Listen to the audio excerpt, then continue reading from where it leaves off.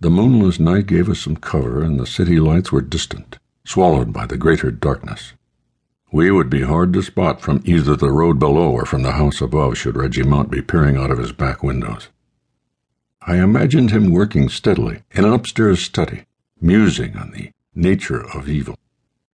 We came to the rock wall as a sudden wind moaned through the foliage. I could make out the grain lines in the stainless steel door and flicked my flashlight to low beam. The padlock was gone, and the hasp was closed but unlocked.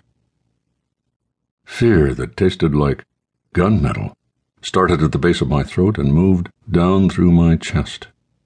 Sweating, my breath coming in short rasps, I shivered and stepped back to control myself.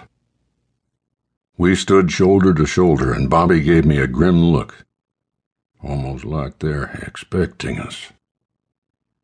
I stashed the flight bag containing the saw and some brush. Bobby pulled his Beretta and screwed on the silencer. Sliding my Colt out of its holster, I carefully opened the hasp of the door.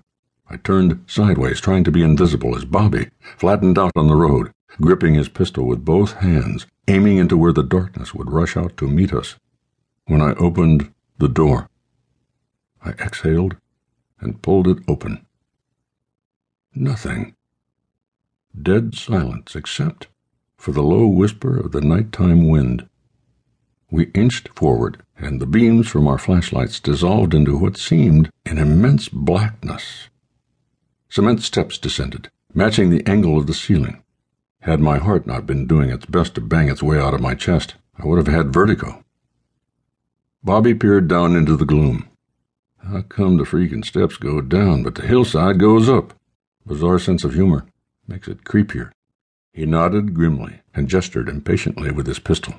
Bobby led the way, and I tried to count the steps but immediately lost track.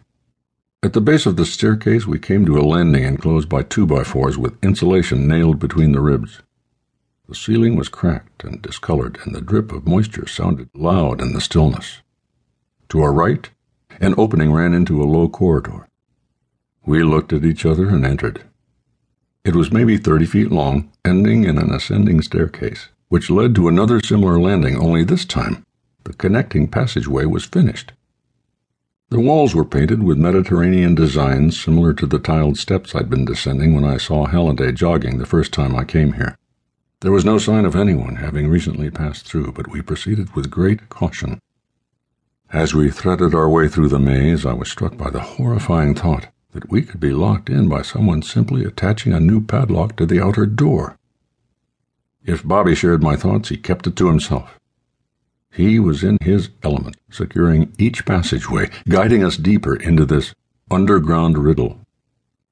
Although he's not my equal when it comes to pure investigation, he's a superb scout, and if anyone could lead us to the heart of this labyrinth and back out to the world above, Bobby was the guy.